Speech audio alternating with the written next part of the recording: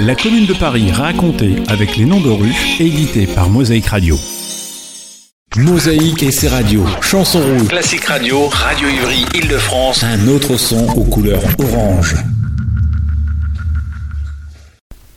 Bonjour à toutes et tous.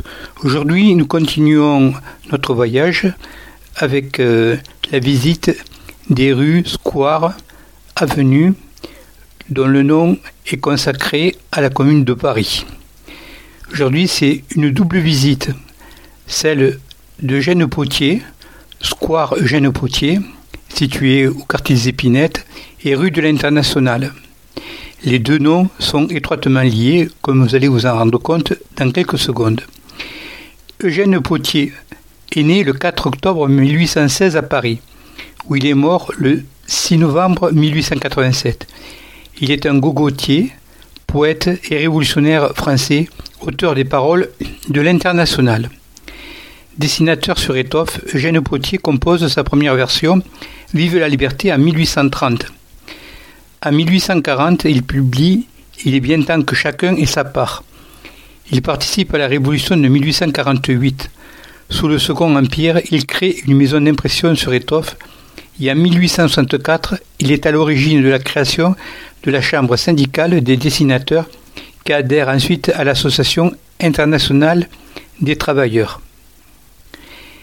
Membre de la garde nationale, il participe au combat durant le siège de Paris de 1870. Puis, il prend une part active à la Commune de Paris, dont il est élu membre pour le 2e arrondissement. Il siège à la commission des services publics. Il participe au combat de la semaine sanglante. En juin 1871, caché dans Paris, il compose son poème « L'Internationale » et se réfugie en Angleterre. Condamné à mort par contumace le 17 mai 1873, il s'exile aux États-Unis où il organise la solidarité pour les communards déportés. C'est de là aussi qu'il adhère à la franc-maçonnerie puis au Parti ouvrier socialiste d'Amérique.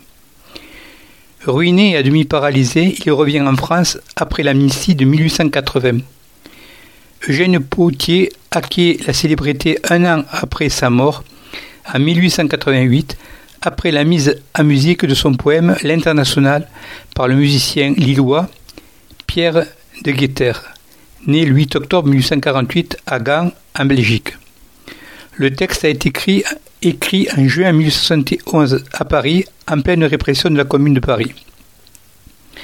Jean Ferrat revient sur lui dans sa chanson « La Commune ». Ces chansons sont reprises après sa mort, que ce soit par des artistes d'inspiration socialistes, communistes, anarchistes ou libertaires, comme Pierre de Guetter.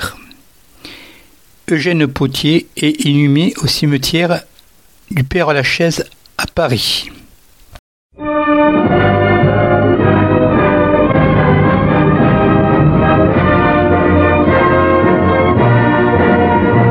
Debout, le temps des hommes,